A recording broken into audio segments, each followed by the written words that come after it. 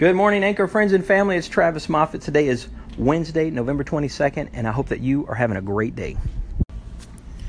So guys, it's Thanksgiving week. As you all know, at least here in the United States it is. Tomorrow is the big day, Thanksgiving, the day that everybody's going to show up at your house or you're going to show up at their house with a turkey and a ham and some mashed potatoes and some green bean casserole, of course, some gravy, those awesome buttery biscuits, and the creme de la creme, the star of the show, the pecan pie at the end. Man, we're excited here. My mother-in-law and father-in-law are coming over to the Moffitt house tomorrow.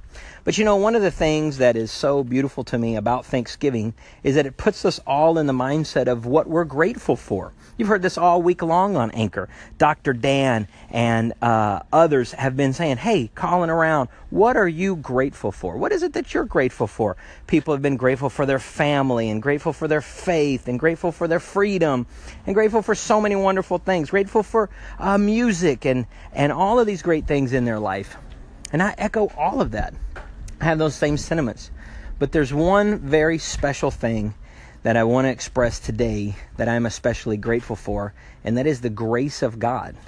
The grace of God that allows me to live and to breathe and to have life and to have liberty and to have freedom is the grace of God.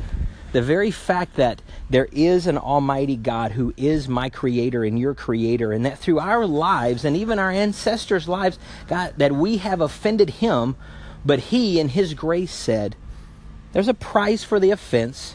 The price is death. But I tell you what, I'm going to send my son Jesus, and he is going to pay that price for you. Because he is the only one who could pay the price for everybody. For every single person on this planet. For me, for you, for every single one of us. Only Jesus died. You look at any other religion in the world. You look at any other creed. You look at any other faith. And what you will not see is you will not see a leader, a master, a teacher, a savior who was willing to die for his people. But Jesus was the only one who said, you know what? These people have gone astray, but I can reconcile them back to eternity. I can reconcile them back to life. I can reconcile them back to myself. I can reconcile them back to God by grace and grace alone.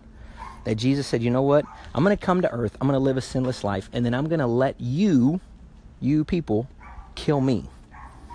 Because then my blood pays the price for your offense to God.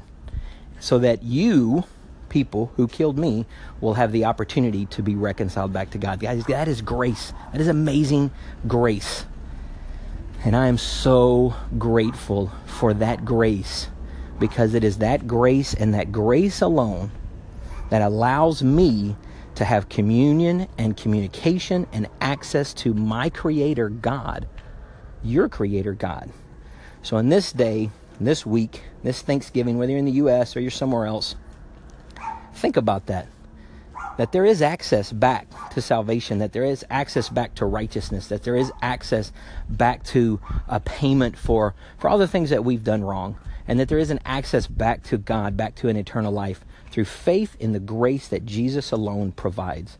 That is what I am most grateful for on this Thanksgiving. I hope that you guys are doing well. I appreciate you guys. Hope you have a great day. God bless you.